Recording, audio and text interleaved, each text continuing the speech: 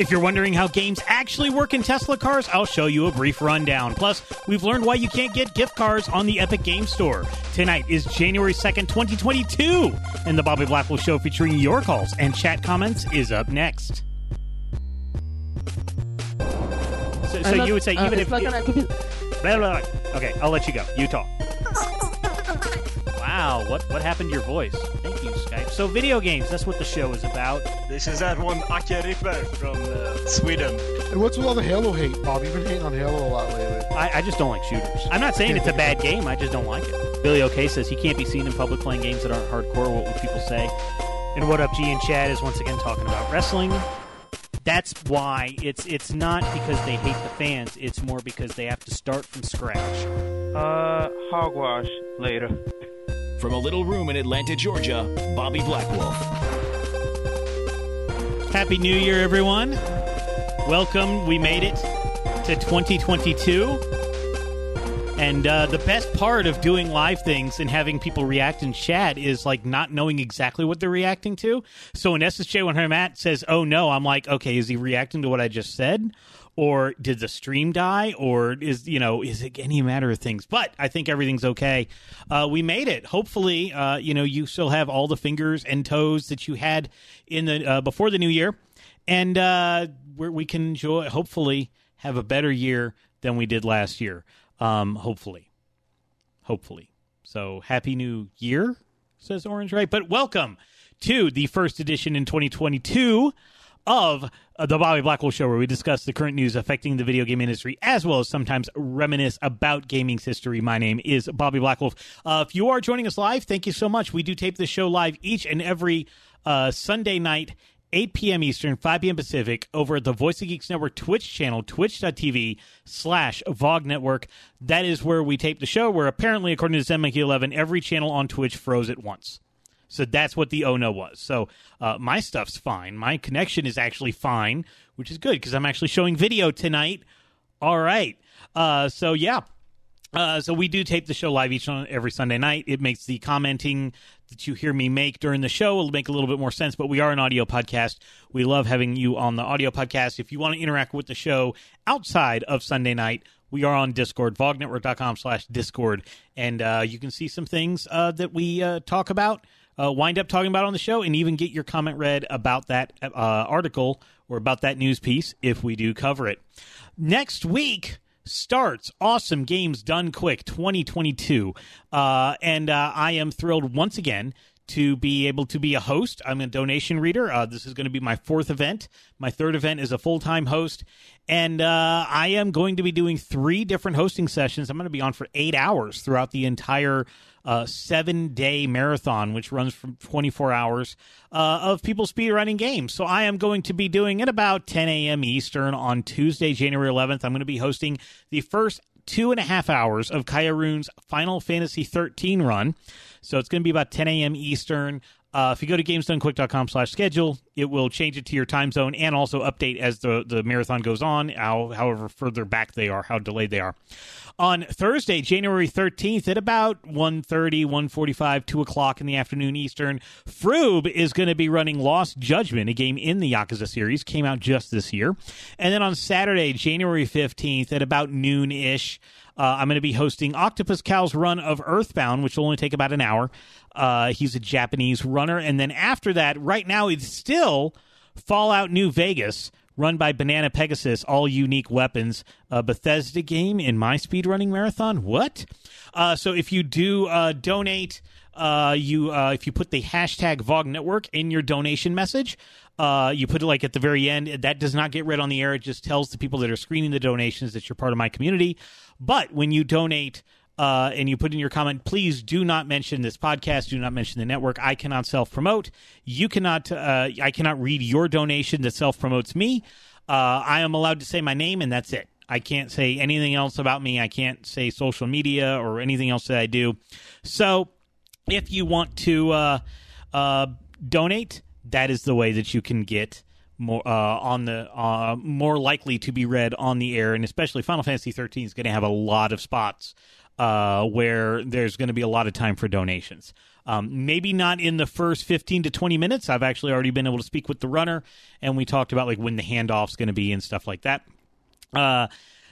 So that's going to be a great time to get donations in, and I'm sure Lost Judgment will have some good times as well, because it's also another 2.5 hour run. SJ Matt says, good thing they made the call to do remote HDQ early. I get they were forced to do due to state mandates, but things aren't great now. Yeah, no, it would have been canceled or postponed had AGDQ been scheduled to be in person next week, which was what they wanted to do. But they would have canceled it had it been in person. So that would have been really, really sad. If I had made it and I had already gotten all my plans to go out there. But since it is remote, that means on Monday night I can go get crushed by sports again, because I know that as much as everybody says my dogs are awesome, my alma mater, I fully plan to see them get crushed again in Indianapolis on Monday night. So if I was at HEDQ, I would be watching that from my hotel room. At least here I can watch it from. I can get let down on the big screen. Let's put it that way. So the big news that got me excited. I've been kind of knowing that this was coming. This was going to be a thing for a while, and it's because I'm in the pinball world now, and Stern Pinball finally announced that they are making a Rush pinball based on the band Rush. The greatest thing out of greatest export out of Canada. There's going to be at least 17 songs on it. So they list La Via Strangado, Headlong Flight, Subdivisions, Tom Sawyer, One Little Victory, Cygnus X1, Book 1, and I think Book 2 is on there. Yep. Fly By Night, The Spirit of Radio, Limelight, Far Cry, which is not about the game, but it's a great song. Free Will, Red Barchetta, 2112, The Big Money, Working Man, and Bastille Day. And apparently there are two other songs, but it's the most songs that we've ever seen in a music pin from Stern, because they've done like Led Zeppelin, they've done Beatles, they've done stuff like that. We are going to see more about it at CES, which they are attending virtually. So I'm looking forward, probably Tuesday, we're going to get the actual reveal of the playfield and of what the game actually looks like. And Mike Def asks, are you rushing to get it? I can't actually remember. Is the boo on this one? Yeah. I see what you did there. But I am already on the list with my distributor. So and I am on the list for a limited edition, which is basically Stern pinballs, especially new in box. They come in 3 varieties. There's Pro, Premium, and limited edition. Pro is usually what you see in the bars and on location, essentially, because they have the least amount of moving parts, even though there's still a whole bunch of moving parts. It has the least because it's the one that's going to get the most wear and tear.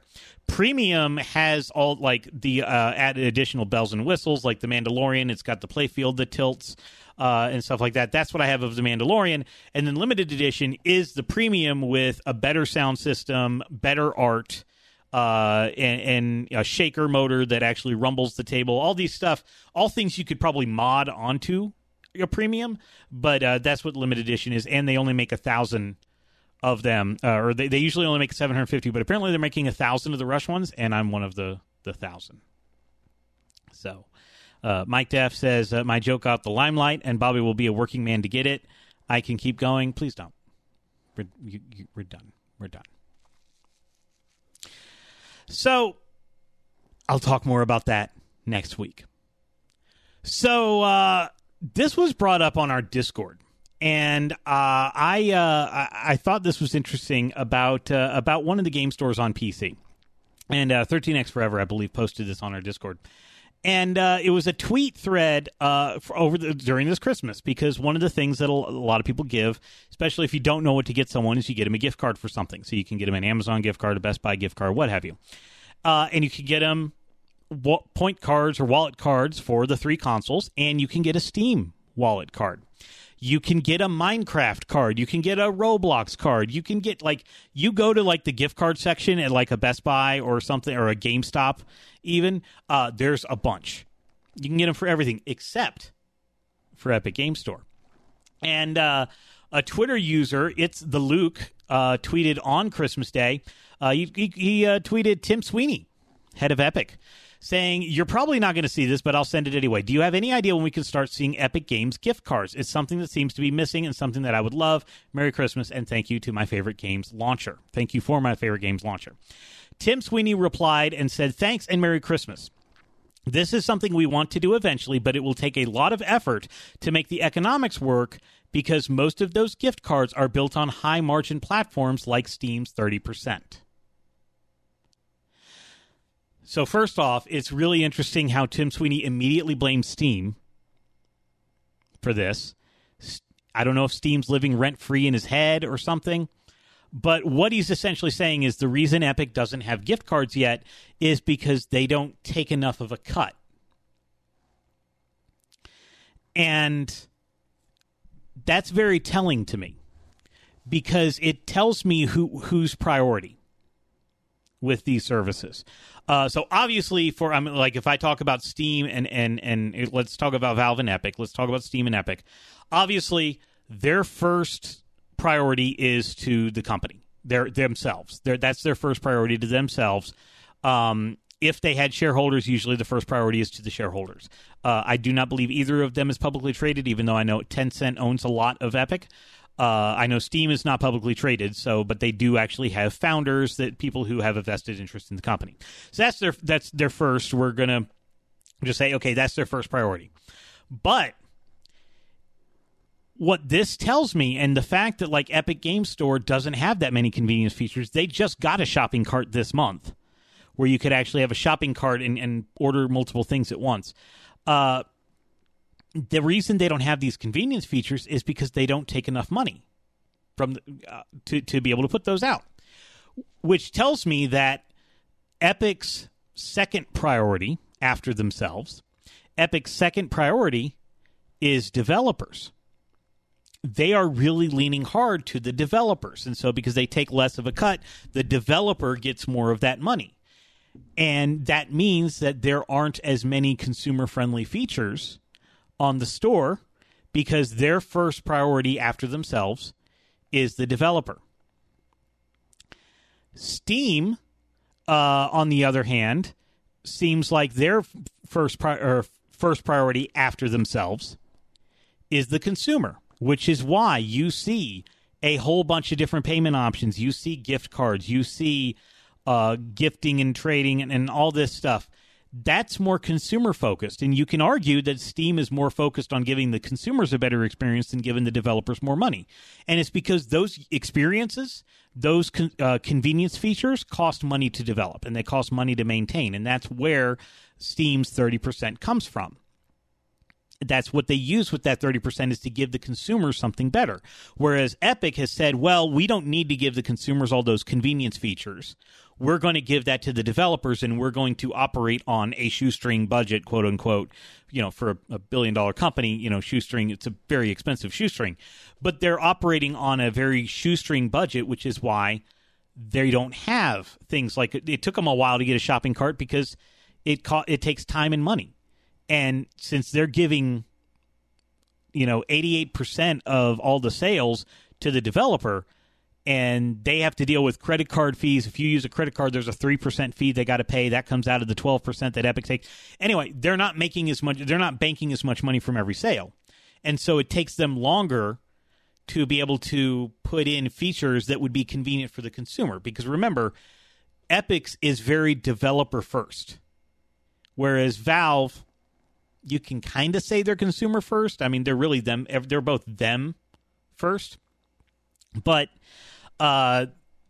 Steam more wants you, the consumer, to have a better experience, where Epic more wants the developer to have a better experience. And ZenMonkey11 says, I like the path that Epic is taking. And And Questbuster says, Sweeney is still the majority stakeholder for Epic, but Tencent owns a massive stake. Epic stock isn't publicly traded, but Tencent stock is. And E3VL says, can't they do digital cards only? There is no gift cards. There's no gift codes or anything on Epic yet. And Fifth Dream says, I like the free games I'm taking. And Questbuster says, during the Epic versus Apple trial, it's also revealed that the Epic Store was not expected to be profitable until 2027. And ZunMonkey11 says, it costs a lot of money to print those cards. I don't blame him. It's actually not about the money to print them, even though that's part of it.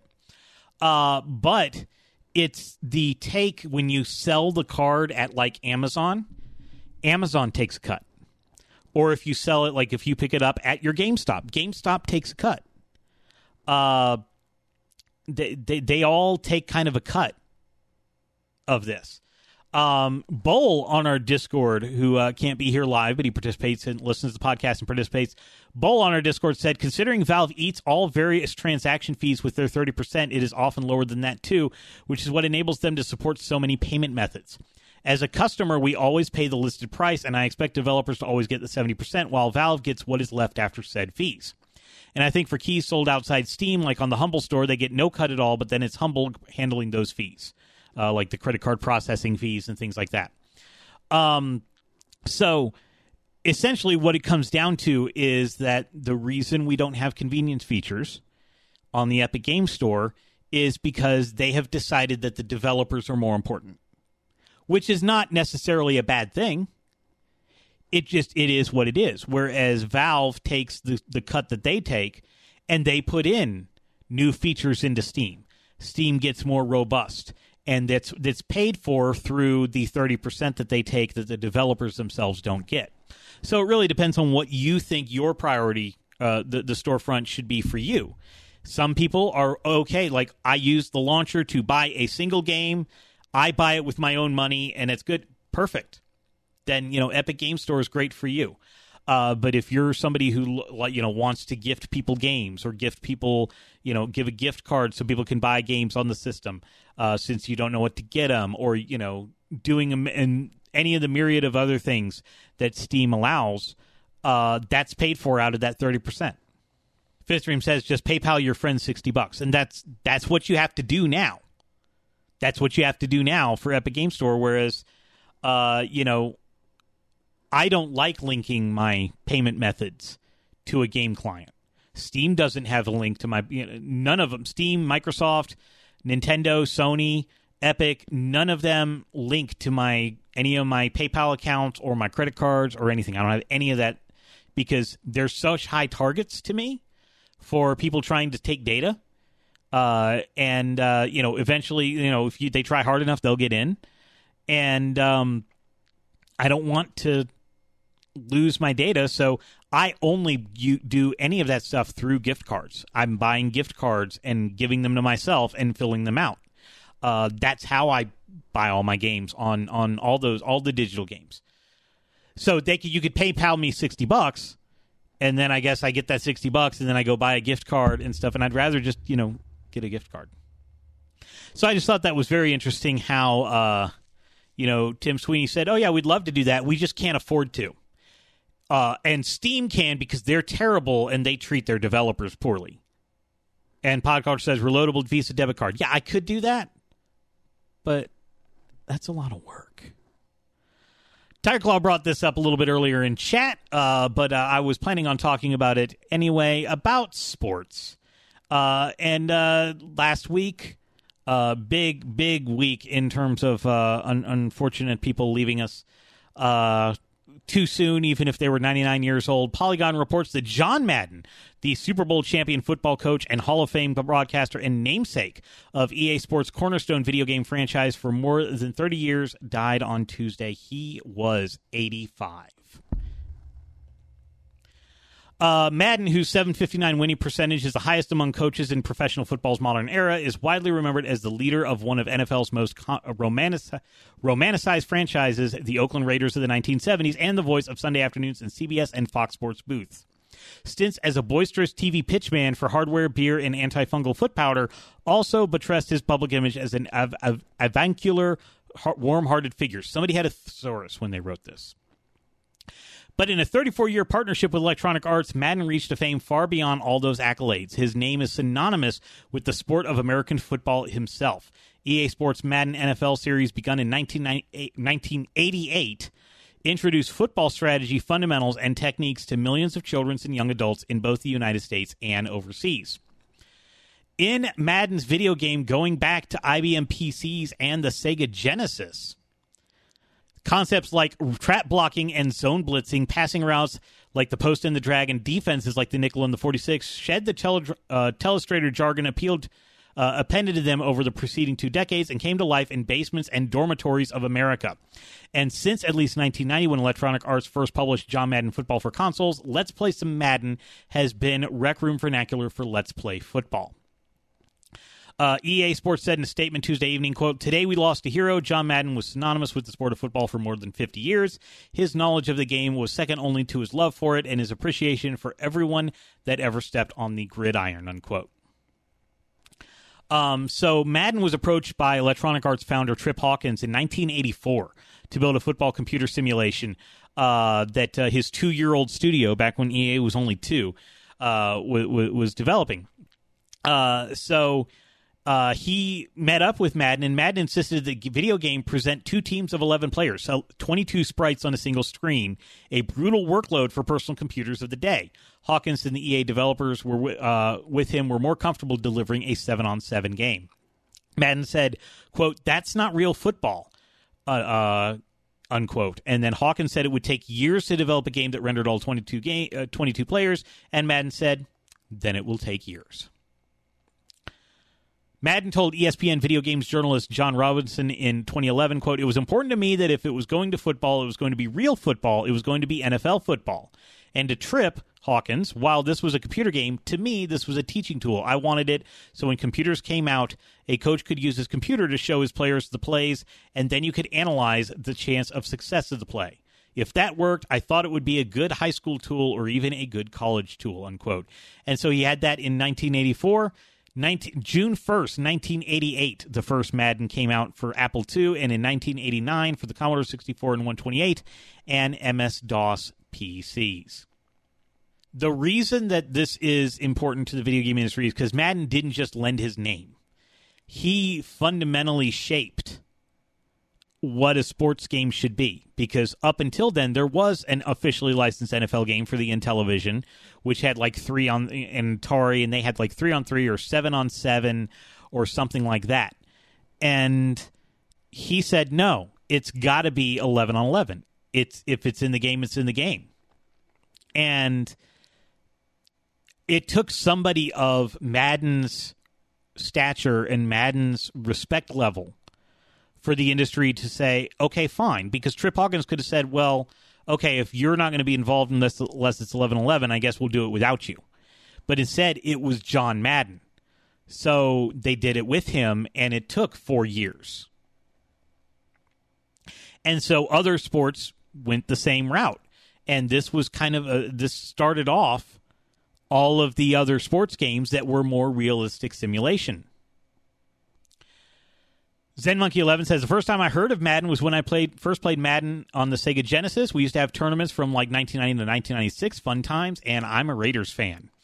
Questbuster says, it's amazing how long the franchise has lasted through its ups and downs. I don't even play it, but I appreciate and respect what it has done for sports games.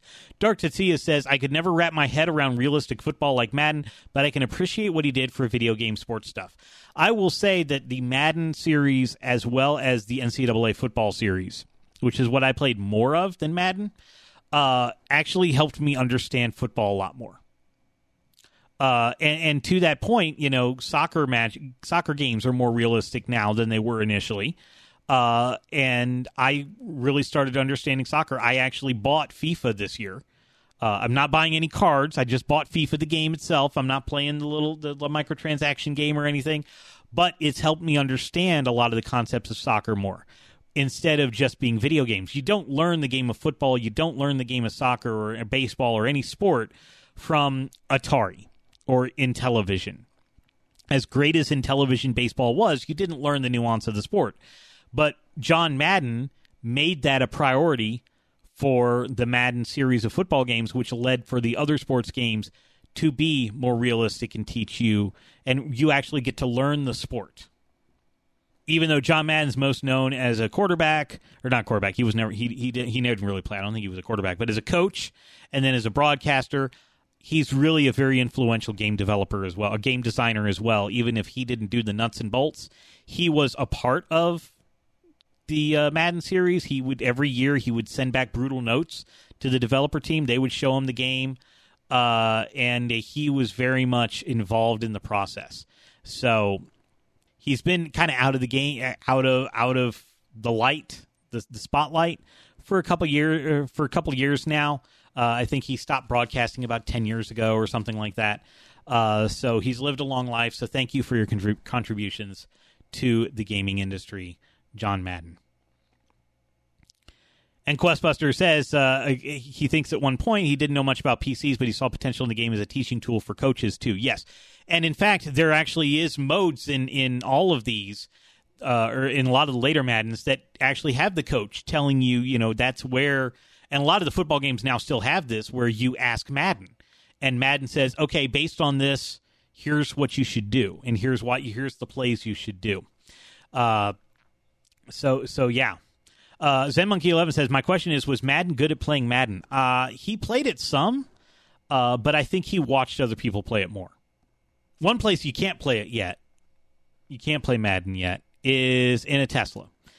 So this has actually come up recently, and since this is kind of a slow news week, I figured this would be a great week to show this. But we've been talking a little bit about Sonic the Hedgehog showing up in other places, and it was announced that it was coming into Tesla cars. There's also been news recently about Tesla being under fire from the NHTSA because they allowed for passenger play of some of their video games, which means that they could be played while the car was in motion, which they have rightfully removed. I'm a Tesla owner. I'm going to get into that in a second, but they should have never have put that in the first place.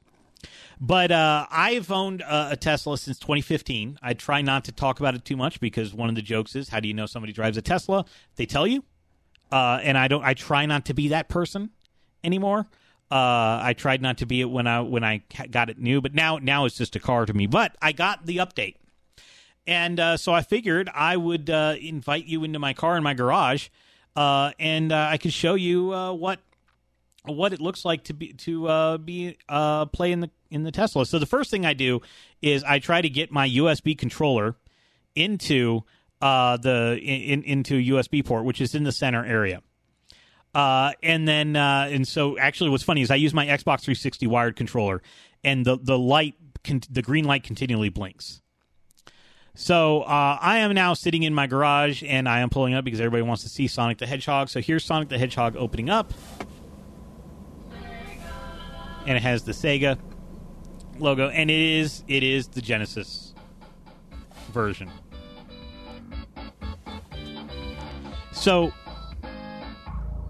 as this goes in and goes through here, so one thing to note is that, and now I'm actually going to play it to prove that this can be done, and I'll probably put this up on YouTube by the way for the for the audience. Now the words you heard that I just talked over was my dash cam coming on, because technically this cranks the car.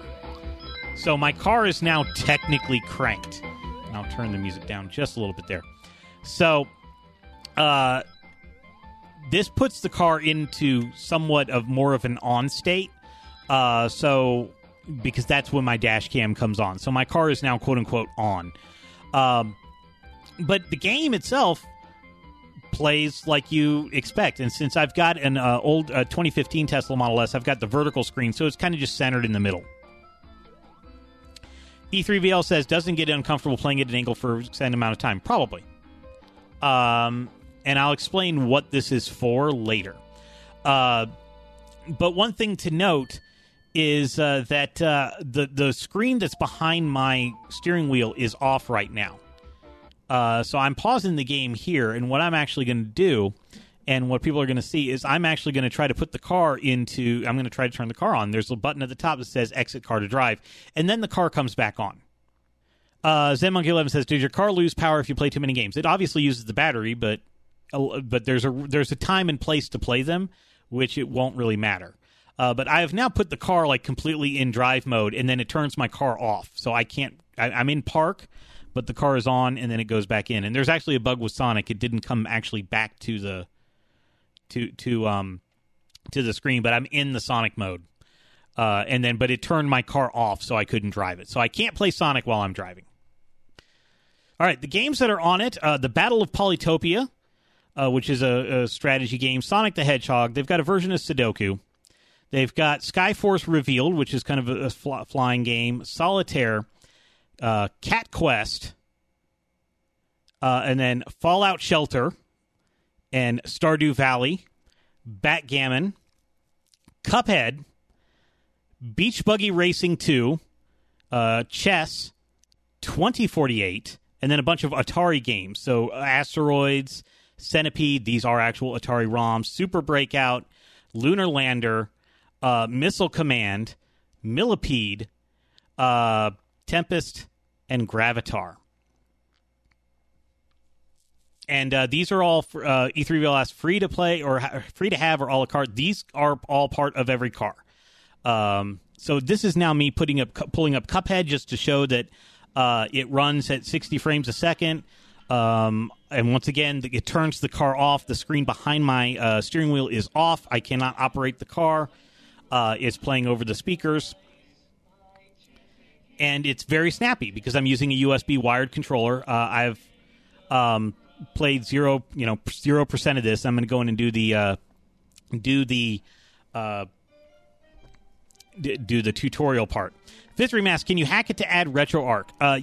You can hack it to do a lot of things, but it involves you literally taking apart your car. And then if you do something, and then actually if Tesla detects that you've done that, they will restrict access to certain features that require the network. So here's me actually playing the tutorial and learning, knowing how to double jump. And SJ Man says, probably voids the expensive car's warranty. Yes, it absolutely voids the warranty, and you can't actually get service. So the game, there's a Beach Buggy Racing 2, and before you start playing Beach Buggy Racing 2, it comes up with a warning, and this warning says, do not use the gear stalk or accelerator pedal while playing. The vehicle's front wheels will move when you turn the steering wheel during game control. Keep the area around the front wheels clear while playing games with the steering wheel. Additionally, you must be prepared for vehicle controls like accelerator pedal, brake pedal, and gear stalk to resume normal driving controls function as soon as you exit the game. Do not allow children to play unintended. So this is a Mario Kart clone that I'm pretty sure it is a real game, but they've made a special Tesla version. And I think Vector Limit was the name of the company it posted by. And and Rob Roberts says, this seems like such a bad idea. Yes. So one of the things, it actually uses the color of my car. It actually knows what my car's color is. And you're basically Mario Karting with other Teslas. And so I'm going to do the first mission here. The first track here. And this is also the first, I don't have any time, so this is also, one of the first times I'm playing this.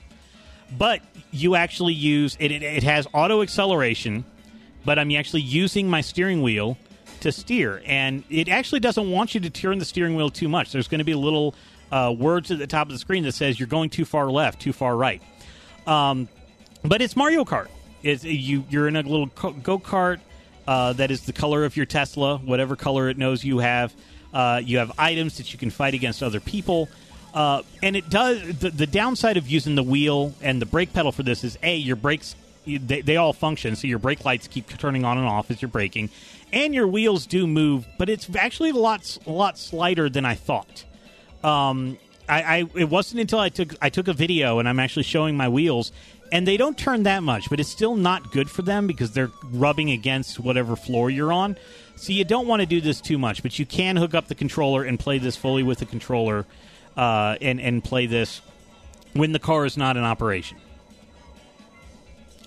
And Mike Def says, I'm pretty sure Motorsport has some Tesla models. Some Forza Horizon 2 had Teslas, and Forza Motorsport, I think, 6 had a Tesla. but Tesla stopped licensing their cars for games. Also, what they've got, which also blanks out the main screen so you can't operate the car, is Twitch. And so I'm actually going in here. You can't log into Twitch, so I can't go to like my subscribed channels. But I actually went to Froob, who's doing Lost Judgment at AGDQ, and it shows here. And if people were chatting, which nobody was chatting in the time that I was doing this, it would show up there. But the minute you try to put the car in reverse or drive, it cuts off Twitch. It's done. You can't have it up. You're done. It just cancels out immediately. So you cannot have it on when you even try to put the car in reverse or drive. It only works while it's in park. Podcoach says, should have brought up VOG. We weren't live when I recorded this. So YouTube is also on here. So you can, and you can sign into YouTube so you can get to your own subscriptions and stuff like that. And it shows up, and you can watch YouTube videos here. And Podcoach says, you should have brought up VOG. Well, I did. I brought up VOG here. So you're probably wondering, so what's the point of these? Why not just watch on your phone? And this is more for when you're at a charging stop and you're stuck in your car for 30 to 45 minutes. You're in a charging stop and you have more than one person in the car. You notice Netflix and Hulu and Disney Plus were on there. All four, if you're a family of four, all four of you can watch something on the screen while you're all just sitting there charging. There's also there's a toy box mode. That's the emissions testing mode. So you can make things happen. That was in there. But there's this other thing in the toy box that not many people talk about. It's called Trax, T-R-A-X. And what this is for budding DJs. Once again, the car is completely off. You cannot operate the car while doing this. But it is a tracking software where you can just basically make some beats. It's a beat sequencer. So this is me just making a little simple drum beat by just I'm tapping onto the screen. It's got it's a repeating 4 beats, so it's just one measure. I think it's going at 140 beats per minute at the top. I can change that. And I'm just making a little beat, letting it play. You can't put in notes. You can. There are instruments, but they're in a specific key. But you can't like actually make any kind of notes or anything in there. But I decided to make some syncopation here.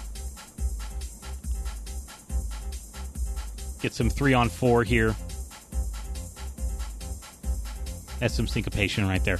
And you can save this and play it later and stuff like that. Now, the one thing you can do while the car is in motion, is a thing called karaoke. Karaoke. And this is a karaoke player where you can play the songs that they have in their service. And they've got a whole lot of songs, whole lot of different things. And it shows the words on the screen. Now, the car is on. You can see in the very top left of the screen, you can actually see portions of the center screen. And you can have karaoke going. And this is intended for the other people in your car to be able to read the words while they belt it out during a road trip. So this is the one thing that could be controversial that can still be used while the car is in motion because it's part of the radio player and not necessarily part of the arcade or the theater. So that's the one thing that has been added that could be controversial.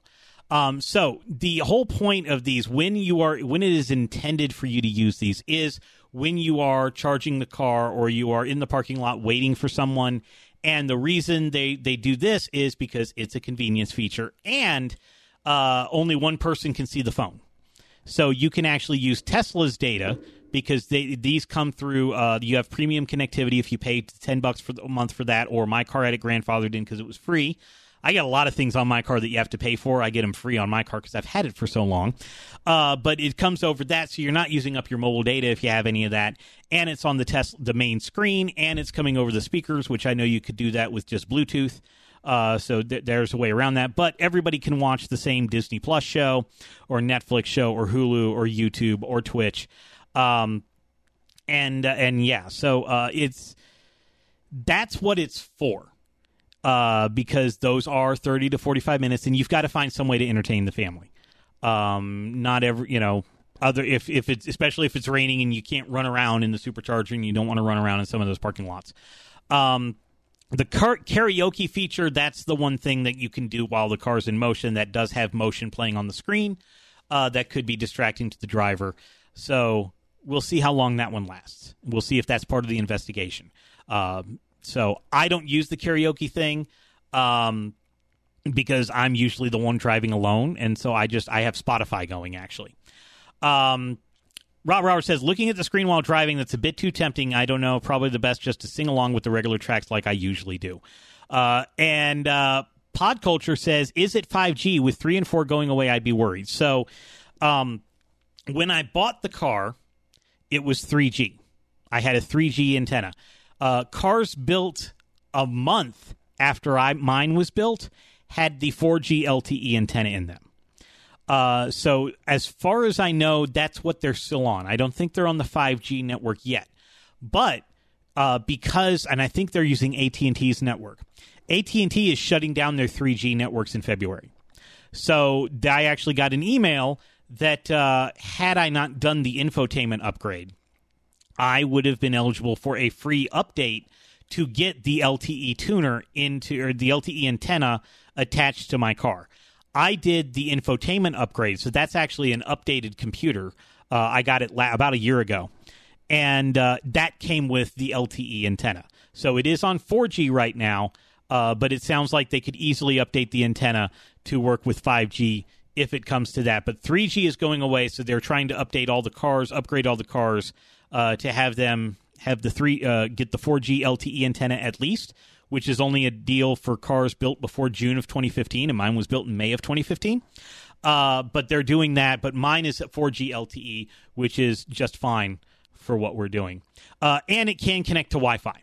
So if you have a Wi-Fi hotspot, you can actually connect your car to the Wi-Fi hotspot and use that. So Rob Roberts says, I actually didn't know about AT&T shutting down 3G network. Oop, yeah, I didn't know either. But apparently they are. If your phone does LTE and higher, you should be fine, because they're only going to shut down 3G if there's enough coverage on 4G to be able to cover all the places that 3G was covering. So that's the second time I've gone through many of those games, maybe the first for some of those. So it's a party trick. It is a fun, neat party trick. Along with, sliding the little swiping on the screen to open your sunroof to like 36%, which you can do. That's a party trick. The summoning going backwards and forwards, that's a party trick. I do that where the car will go really slowly, like either forward or backward. Newer cars will actually like navigate a parking lot. I would never do that.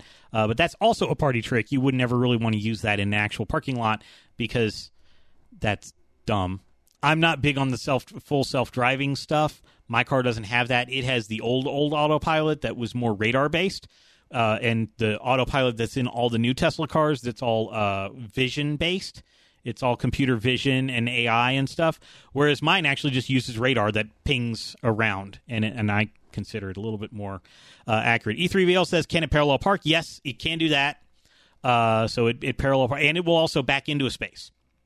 But this is not a Tesla podcast. I wasn't going to go into a lot of that stuff. But yes, it can use its sensors to parallel park. It can use its sensors to back in, as long as there are two cars on either side. Or as long as there's a car on either side in both the parallel park and the backing into a space. Probably, not very necessary, but it's one of those things that makes Teslas kind of cool and people talk about Teslas. But in reality, you don't use that stuff all that much. Then again, I don't have kids. I don't, and I haven't gone on a long road trip in the past 2 years for obvious reasons. So I've never really had the opportunity to be in a situation where I'm like, maybe I should play a little bit of a game. I do remember I did play 2048 in a charging stop once because I had 2048 before back in 2019 because it didn't need the better computer, so I still had it. And last time I did use a supercharger, I sat and watched Twitch while it was charging. And that's what I used it for. Would I play Cuphead in this? No. Would I play Sonic in this? No. Is it a cool talking point?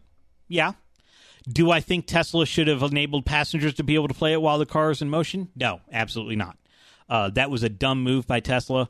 But Tesla is very much in the we're going to ask forgiveness instead of permission. And Tesla's like, we're just going to push the envelope until the regulators say we can't. That's been their thing with autopilot and the full self-driving and stuff, is that they do things and then force the federal government to respond. And that's kind of what they did with this passenger play thing. And thankfully, nobody got in an accident because of it, because it wasn't really advertised all that much. I didn't know you could do it. But I couldn't do it when I got into my garage to film that today. So I'm not going to defend everything they do. I do not think that the person who is the owner of Tesla, who is not the founder of Tesla Motors, by the way. Tesla Motors was founded by two other guys, and then the guy that everybody knows and thinks of as the head guy at Tesla, he actually bought in like a year after Tesla Motors had started. I'm not going to sing his praises all the time. I do not buy into that cult. And in fact, I stopped following that person on Twitter. I'm like, I don't need to see all your stuff anymore. I don't. And I've also gotten kicked out of several Tesla car club groups because I do not subscribe to the cult. And when he does stupid things and I say it's stupid, they're like, what do you mean it's stupid? How dare you? You're just jealous. And I'm like, no, I think artists should be credited. But I still enjoy the car. I still love the car. I use it responsibly. And it has actually, the autopilot features I do have actually do make my road trips better. I'm glad that they took out the passenger play, though, because you don't need to be playing those while the car's in motion. Not on the front screen. Some of them have a back screen. So there's a screen in the back that is on the center panel, but it's between the two seats, and only the backseat drivers the backseat occupants can see it. Which usually you can control the radio from there. You can have your own climate controls there. And I think there's even USB ports back there, which means theoretically they could have the game playing on that screen. I would be okay with that because that is not in view of the driver. But I don't know if they do that. I don't have that in my car, so I wasn't able to test it then. So that's what it's like to play games in a Model S. So usually I play a music break. But I'm not going to because I want to talk about games of the year and stuff with Rob. So we're not going to do a music break. It's January. I can't torture people with Christmas music anymore. But we'll get to the music break. I'm just going to keep it for next week.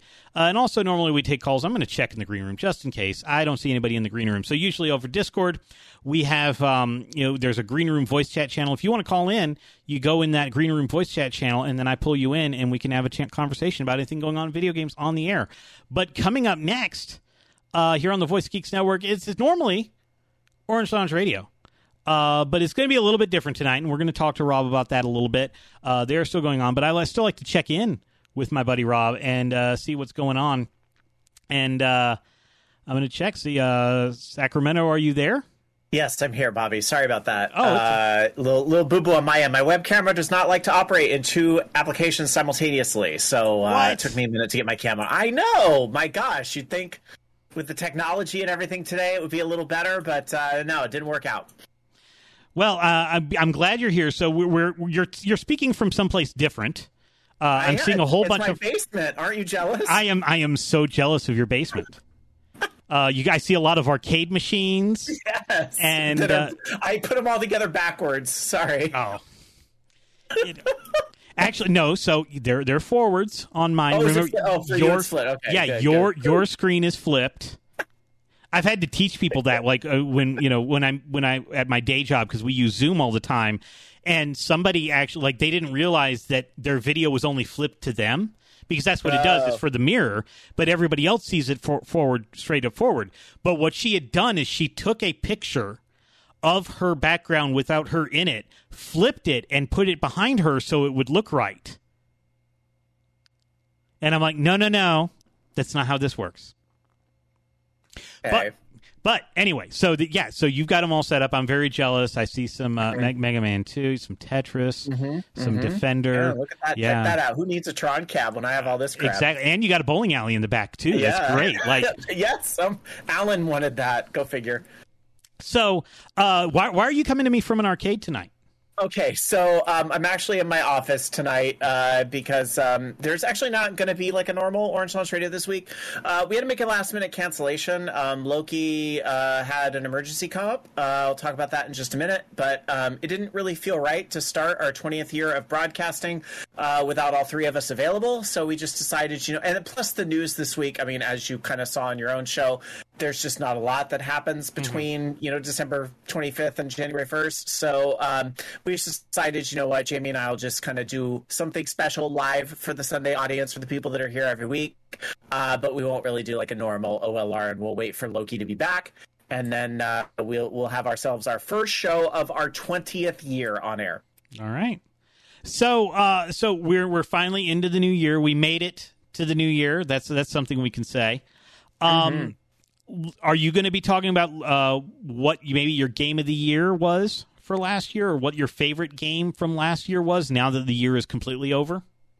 Probably next week on the show, we'll get into some, when we have an actual show, we'll get into some of that discussion. I can say kind of at a high level, I feel like I didn't play as many new games this year. This year was really about kind of indulging in old favorites, a lot of the comfort food, and also, catching up on backlogs, of course, the eternal struggle. And also, we had so much stuff that just kind of got delayed, things that didn't end up happening. I think some of my favorites are no surprise. We all know how strongly I felt about the omission of Forza Horizon 5 from the Game Awards. But to be fair, I haven't really scoped out a lot of the competition. But I obviously there were some really good games that came out this year, and we'll take a minute to acknowledge those probably next week on the show. So since people are probably wondering what mine would be, I don't do game of the year. I do my favorite game my favorite game of the year. And I think that's a better way to do it, yeah. Yeah, because, obviously it's not going to be the best game out because, I remember people would be upset that I would give a game that didn't push graphical quality as game of the year, or something that pushed the industry forward. So I don't do game of the year. The honorable mention, I will mention just because you're here so you can hear this. My honorable mention is a game that came out in 2020, at the very end of 2020, that I really got into and played in 2021, which is Yakuza Like a Dragon. So that's my honorable mention, but it came out in 2020, so technically it's not my favorite game that came out in 2021. So it's an honorable mention. But the two that really stood out in my mind that I played a lot of was, one is Forza Horizon 5, which we all knew was kind of coming because of that. But earlier this year, Persona 5 Strikers came out. Sure. And not having really played a Musou game seriously before. I've seen Dynasty Warriors. I played the demo of Hyrule Warriors. It didn't really speak to me. But loving Persona, which I went through all of Persona 5 Royal in 2020 when there was nothing, when I couldn't go anywhere else. That's when I actually played a 120-hour game. Probably will never happen again in my life. Hopefully not.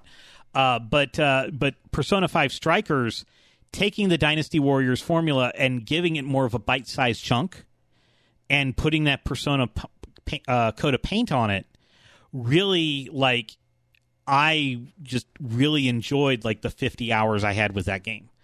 And I think that was something that really makes the Dynasty Warriors, the Musou games, a lot more accessible, and it kind of taught me more about those games that maybe then when I go into Dynasty Warriors or even Hyrule Warriors or any of these other games, I kind of understand the basic concepts more, because the Hyrule Warriors demo just jumps you right into the big battle, and all this is going on, and they're trying, this is what's going on. I'm like, okay, wait.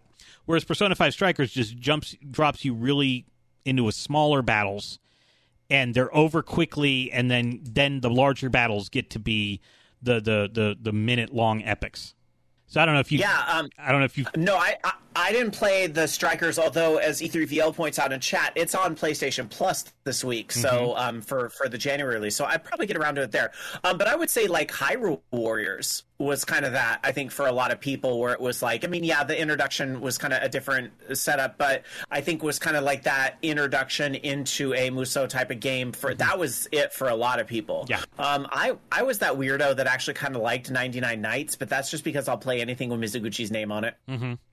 And that was his one weird, like, anomaly kind of title. I'm not sure if he was just trying to go mainstream or what.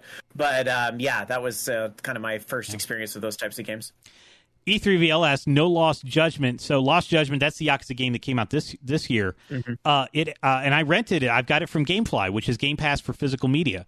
And I got it from GameFly, but it's got too much stealth. So it will never be my favorite game of anything. Because I do not like playing games with stealth. I think games that have stealth in them can be great and wonderful for the industry, and congrats. I just prefer not to play those. And Lost Judgment has the beat 'em up of the Yakuza games, the beat 'em up style of the first 6 or 7 or whatever Yakuza games, but it's interspersed with stealth elements where you're trying to evade, and I don't have the patience for that. So, because I know Persona has a little bit of that, but it's super easy. Like, it doesn't feel like stealth in Persona. You're just jumping between cover, and it's one button press, and you're not having to do too much. So that's why Lost Judgment didn't get there at all on any of my lists. But, yeah, I didn't realize Persona 5 Strikers was going to be on PlayStation Plus, so I do actually highly recommend it. You do not need to have beaten Persona 5 to understand it all, but if you have played Persona 5 but not Persona 5 Royal, you'll be just fine, because Persona 5 Strikers does not include or reference the content in Royal. Because Persona 5 Royal added another semester, it added another dungeon, it had another party member. None of them are referenced in Strikers. So, but even then, you don't really need to know. It doesn't reference the ending of Persona 5. Right. So it happens, the spoiler alert is all the kids make it to summer vacation. So none of the main characters die. There you go. So I guess, so you're just going to be talking, doing kind of a short mini show. I'd ask utter randomness tonight. Yep. But it'll be fun. We'll answer questions from chat. Whatever you guys want us to talk about. Like, pretty much nothing off limits tonight unless it's freaky. So otherwise AMA. So since my show goes out on the podcast feed, on my podcast feed, is this going out on your podcast feed, or is this a live only thing? This is just a special thing for our Sunday night audience. We don't plan to get too heavy into game talk tonight. Maybe there's some headlines, I don't know. But of course, I'm also about special shows for the Twitch crowd. We love the podcast crowd, but I'm all about, we did a special show earlier this week. Yep. There was a Final Fantasy 14 spoiler thing. I didn't see you there. I figured you're just trying to stay away because you never know. You might decide to get back on that again. But and it wasn't a huge turnout, but I understand it was a niche thing for sure. But I'm hoping that's something that'll be a little more evergreen in the archives. So the more things we can do like that, the better. Yep. Yeah, I think we were prepping for our small New Year's gathering. And so Wednesday night, I think we were out like getting stuff for that. And dealing with some of that, which went well. We only had like eight people or so. Everybody tested negative beforehand. Everybody's tested positive since. It worked out, or everybody's tested negative. Everybody's tested negative before. Let me say that again. Bobby speaks for fun. Bobby speaks. Take 2. Everybody's tested negative before. Everybody's tested negative after. Okay, we all made it. I mean, obviously, it's there's a couple more days. So, yeah, Bobby doesn't know how to speak. That's what we learned. Sorry, starting 2022 off with a bang. Yes. Except we didn't shoot off any fireworks. Our neighbors did, and we could hear it, but we had no bang, nothing to bang. Aren't there jerk neighbors in every neighborhood that do that? Yeah. I don't understand. Yeah. Sometimes in the old days, it was me. Or I was with the people that doing it. I never shot them off myself, but I was always at the party where they were shooting them off. And I'm like, yay, there's the fireworks, and now I don't. One time with a friend I met through DDR on the 4th of July, we did some illegal fireworks. They were really cool, but yeah, bad idea. Yep. But yes, we all tested positive for fun. but Okay, tested good. negative for big bad stuff. We were very safe, and it all worked out. So, all right. So fun time with Rob and Jamie is next. We're calling it No LR. No LR No is LR. next. All right. Well, have a fun No LR, and I'll see you again next week. See you next week. Thanks for having me in the weird circumstance. All right. Thanks so much. All right. So that is it for me. I will be back next Sunday night testing negative for the Big C. I promise. I am never going to live that down. And now that I've referenced this too much, I can't edit it out of the podcast either. So you here on the podcast are going to hear that again. So I will be back next Sunday night, 8 p.m. Eastern, 5 p.m. Pacific, after Awesome Games Done Quick 2022 starts. HGDQ will have already been on for about 8 hours by the time I get on. So come join us directly. And remember, I will be on AGDQ hosting on Tuesday morning, Thursday afternoon, and Saturday at noon Eastern time. So, so come join us then here on twitch.tv/VOG Network.